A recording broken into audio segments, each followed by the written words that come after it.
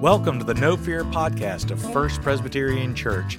My name is Bob Fuller, Senior Pastor of First Presbyterian Church in San Antonio, Texas, with your No Fear Word of the Day.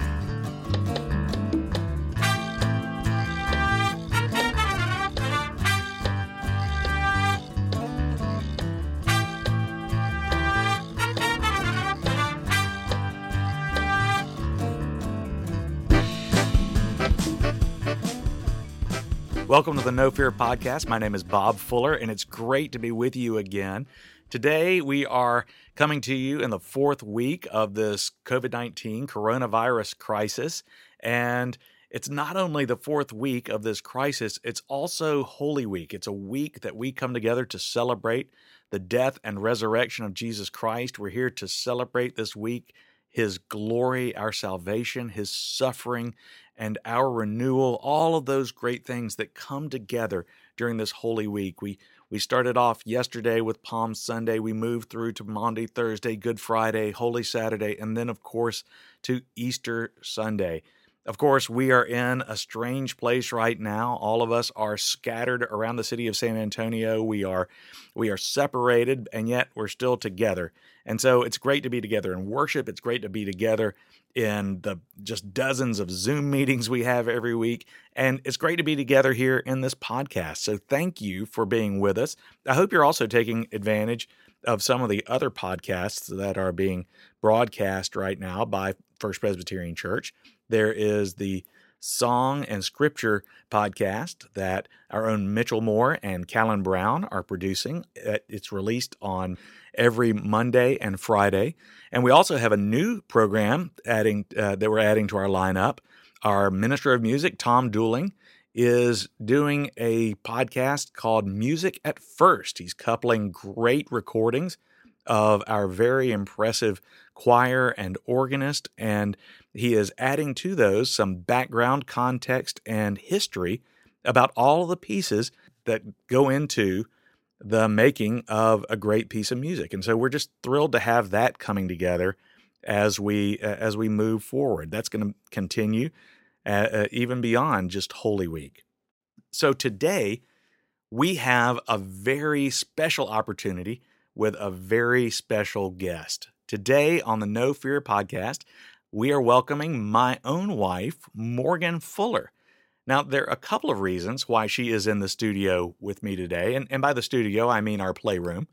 But she's with us here today for two reasons. Number one, because I wanted to do a live in-studio interview, and with social distancing, she is the only one who is allowed to come into the house other than my son, Bo, and we may be hearing from him later. But also, I wanted her to be a part of this podcast because truly, if you're talking about somebody who knows how to encourage people, who knows how to make people feel better in difficult situations, if you want to know somebody who has authentic courage in her own right, then you need to meet my wife, Morgan, because she is truly one of the most courageous people that I know. And so, Morgan, glad you're here. Thank you. It's great to have you here. Tell us a little bit about yourself, what you're involved in at the church, how people might know you, how they would have seen you, and what you're doing at First Pres. Mainly to keep busy at First Pres. I love my Sunday school class, our foundations class. I attend the Tuesday morning Women's Fellowship Bible Study, which has been great. I've finally been able to attend the Pastor's Bible Study, Wednesday night edition, now that my son has Bible study himself at the church on Wednesday nights. She's been avoiding that for years, and now she's got no excuse. So. I had excuses before. I'm also helping in the library, which is a real treat for me because in my former life, before we moved here, I was a librarian. And so it's fun to be able to use those skills to help those in the church and to the glory of God. And it's been a real treat meeting the people who work in the library. So it's been fun. Yeah, a lot of churches don't have that kind of resource. And the great thing about First Presbyterian Church is we have an incredible library resource. We have had wonderful volunteers, a great team that has attended to that resource for years, to the library itself. And Morgan, with her professional training in that, she has a lot of skill and a lot of passion that she brings to that. One of the reasons I wanted Morgan to come on to the podcast today is because as a pastor's wife, she feels she feels pressure, she feels challenges, and she has had to do some pretty courageous things in her life that are not the typical thing that a lot of people do, and yet they resonate with a lot of the challenges that everybody faces. Morgan, what's it been like being a pastor's wife? But more importantly, I want you to go back. Let's go back to that I guess last semester in seminary when we were trying to figure out where God was calling us, and we weren't sure which church we were going to serve, where we were going to end up. Say a few words about just turning yourself over to the Lord and trusting Him to lead us. Well, it's been an interesting journey. It's been an enjoyable journey. It's been a really it's been a treat, particularly with you. And I'll tell you what I think I realized early on is, in fact, we were just watching a television show, and one of the questions was, "So, what would you like to be when you grow up?" And I think we can say that when we're younger and answer that question in a very general term, thinking, well, of course, I can plan my life. I know exactly what's going to happen in the course of my life. And as we get older, and as I've gotten older, I've realized that that's really just not the case. And because you chose to go into the ministry instead of going to law school and becoming a lawyer, where we would have been probably more settled, what I've realized is it is truly in God's hands. And we've been faithful and we've been prayerful. And it's been a real pleasure. It's been a real journey, but it's been grace filled. And I've appreciated the opportunities that we've had and the challenges that we've faced because we've been able to do it together. And we've been able to do it knowing that God is with us, knowing that He supports us. And as long as we look to Him, He will take care of us. One of the earliest challenges we had to face was coming out of seminary. Of course, when I was interviewing with churches as we were trying to discern where God was calling us, we really thought that there was one church in a particular city where we were headed, and that's not the way things played out. But I had this feeling, I had this strong sense, um, and I wasn't sure if it was something you felt too. But you were the one who really had to trust in the Lord and trust in my discernment. Can you tell our listeners that story? Well, during the interview process, after having spoken with several churches and turning down a few, we really felt confident that a particular church in a particular city was where we were called to go. The fit seemed right, the pastor seemed right, the ministry seemed right, and we were pretty confident that that's where we would end up. But as it turns out, God had other plans. That church did not come calling, but another in the same city did. And even though it was a surprise to us, it was a true blessing because God's plan was actually the right plan. And it turns out that the church that we ended up in was so much better for your ministry, and for our relationship and for our first church. It was a real blessing. And I'm glad we trusted in the Lord to help us make that decision. So that was the beginning of our ministry. We came to San Antonio 3.5 years ago. How was that similar? How was it different? What is it like to put your trust in the Lord this time? And when we went to that first church, we didn't have kids. We'd never owned a home. We were pretty well on our own. But moving to San Antonio, we had children. You had to leave a career. We were starting over in a new church. What was that like? Well, it was scary. I mean, obviously, but it was, I think we'd gotten a lot better at trusting the Lord and trusting one another. I remember having a lot of conversations. I think our children were a little curious because we walked the dog a lot more than we used to. And that was our opportunity to go outside, be together, and really discuss and really discern what God was calling us to. I think we'd had opportunities before to maybe move, but this one seemed right. And it was scary, but it was right. What were the scariest parts of this decision on your side of the equation? Well, having children seventh grade and 11th grade. And so that was probably the hardest part. So this podcast was started by me to just give people a lifeline of encouragement during this COVID-19 coronavirus pandemic crisis while we're all at home, give people a word of encouragement since we can't meet together. And so I really want to just ask a couple of questions related to that. Of course, this is the first pandemic that you and I have endured Right. as husband and wife. Let me ask you this. What is the most unusual thing that you have done during this pandemic crisis? Well, I've cooked. Anyone who knows me knows that I don't enjoy cooking, love good food prepared by others, but I'm not a great cook. And so this is really, She's really underselling herself. well, it's been good. I've tried to be a good steward of our refrigerator, our freezer, our wallets, and tried to provide healthy meals, timely meals for the family. And that's just not something I'm used to. So I think that's the most unusual thing I've done. Tell them what your mom said when Oh, you sent your dad a birthday present here recently. so my father's birthday is next week. And I decided that I would like to send him some fudge. So, of course, I got online. I tried to order fudge from a nice confectioner, and no one was really shipping what I wanted. And so I thought, well, I'm home and I'm experimenting.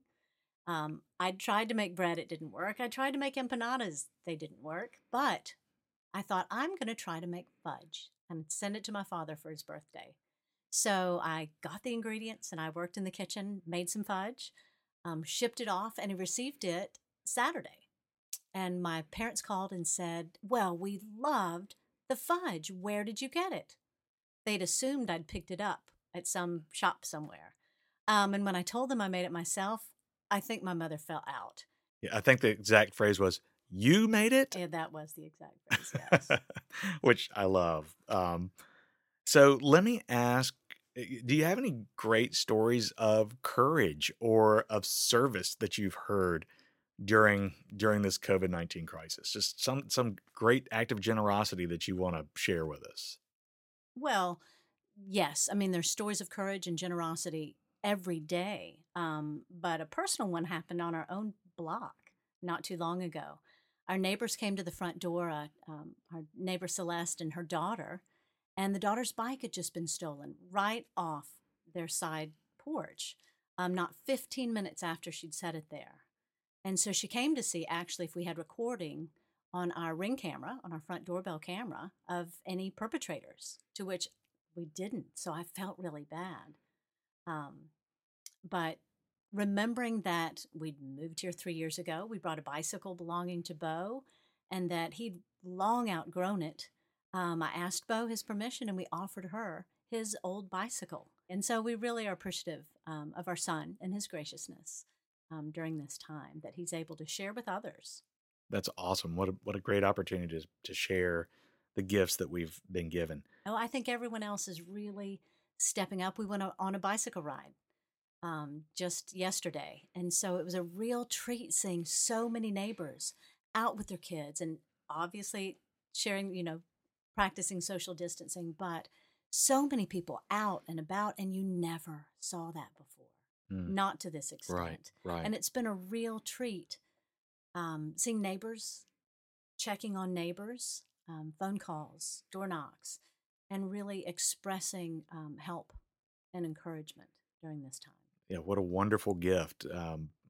God's doing a lot in terms of transformation of our community, of our relationships, all of those sorts of things. Well, this is the No Fear podcast, and each session we try to address one of the 365 passages in Scripture that encourage us to have no fear. There are 360 different times in the Bible where God or His prophets or one of the apostles says in one way or another, fear not, be not afraid, have courage, something like that.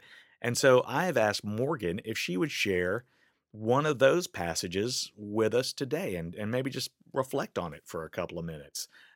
So, Morgan, what is your no fear word of the day?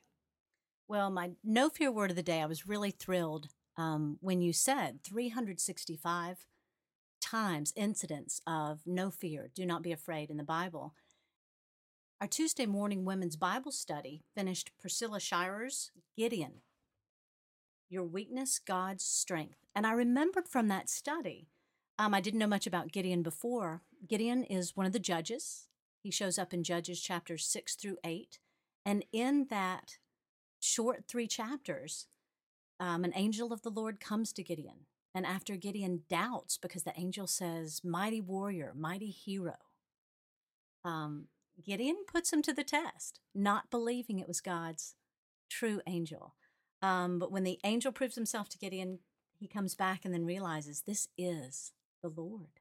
And so the angel has to say to Gideon, do not be afraid. You will not die. And it just reminds me of so many incidences in the Bible in which God comes to those who are weak. God comes to those who seem lesser, who seem not up to the task. And he gives them a great charge, a great task, and yet has to say, do not be afraid. Because why? God is with us. God is with them. And we realize that that is true for us. God is with us. God comes to us and says, I have a task for you. Do not be afraid. And I think we should all take that to heart because that's our charge.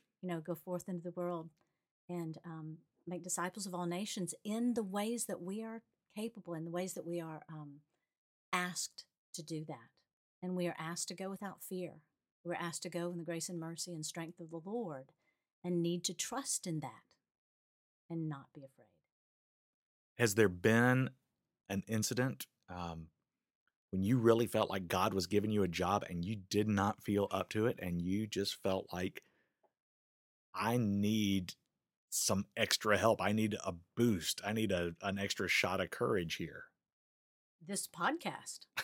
As a teacher, I'm used to things being outlined and scripted. I'm not used to answering questions on the fly in an interview type situation. So I think this is a little uncomfortable, but I do want to share just some of the lessons I've learned. I really was encouraged and excited when you started your No Fear podcast, and particularly as it related to Gideon. I really was fascinated by this study. And I think most of all because, Gideon was not in a social distancing type situation. He was in hiding. The Israelites were hiding from the Midianites who would come down at like Hair the Horrible and invade them periodically.